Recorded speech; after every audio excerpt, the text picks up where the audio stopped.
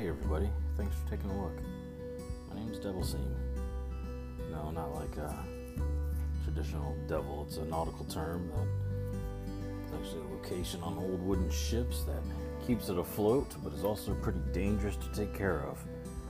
I can relate to that in my own way, but I was also Navy for about 20 years, and I just have a series of random things that I like to talk about. I love to be inspired, share the things that motivate me and try to motivate you.